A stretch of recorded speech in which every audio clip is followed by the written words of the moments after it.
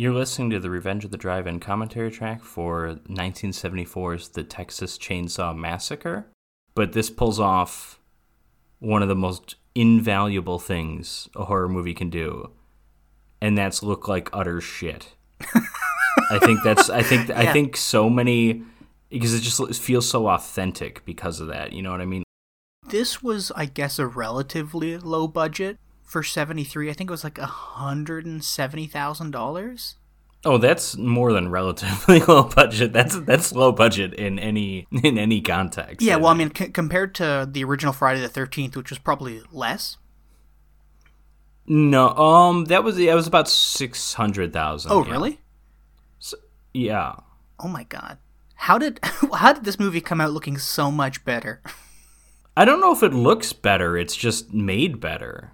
Well, yeah, because the point I was going to make like is I was saying, it looks like shit, but that's part of the appeal. But I think I think that's the director and the editor. I think for my money, this is one of the best edited movies ever made.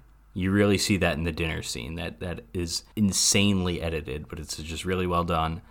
I don't overall have the highest regard of Tobe Hooper as a director, but you look at his two best movies, it's Texas Chainsaw Massacre and it's Poltergeist. Like, those are two damn good movies. I don't really care that much for anything else he did, but now, did he direct Poltergeist, or was that Spielberg?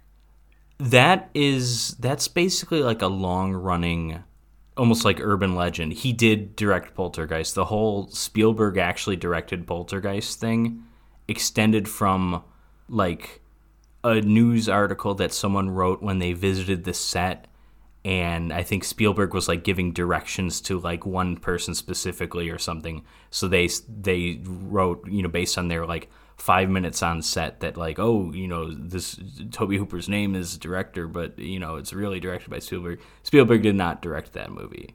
Oh, okay. Yeah, but I mean that's that. But people believed that for a long time, obviously. And for the record, that does. Especially, I mean, if you look at this, Poltergeist feels nothing like this movie. It feels a lot more like a Spielberg movie than this, but that's also, you can't make a movie that feels like this with a budget, is part of the thing. You can't, you make a movie like this with a budget and you end up with Texas Chainsaw Massacre 2022, this straight to Netflix piece of shit.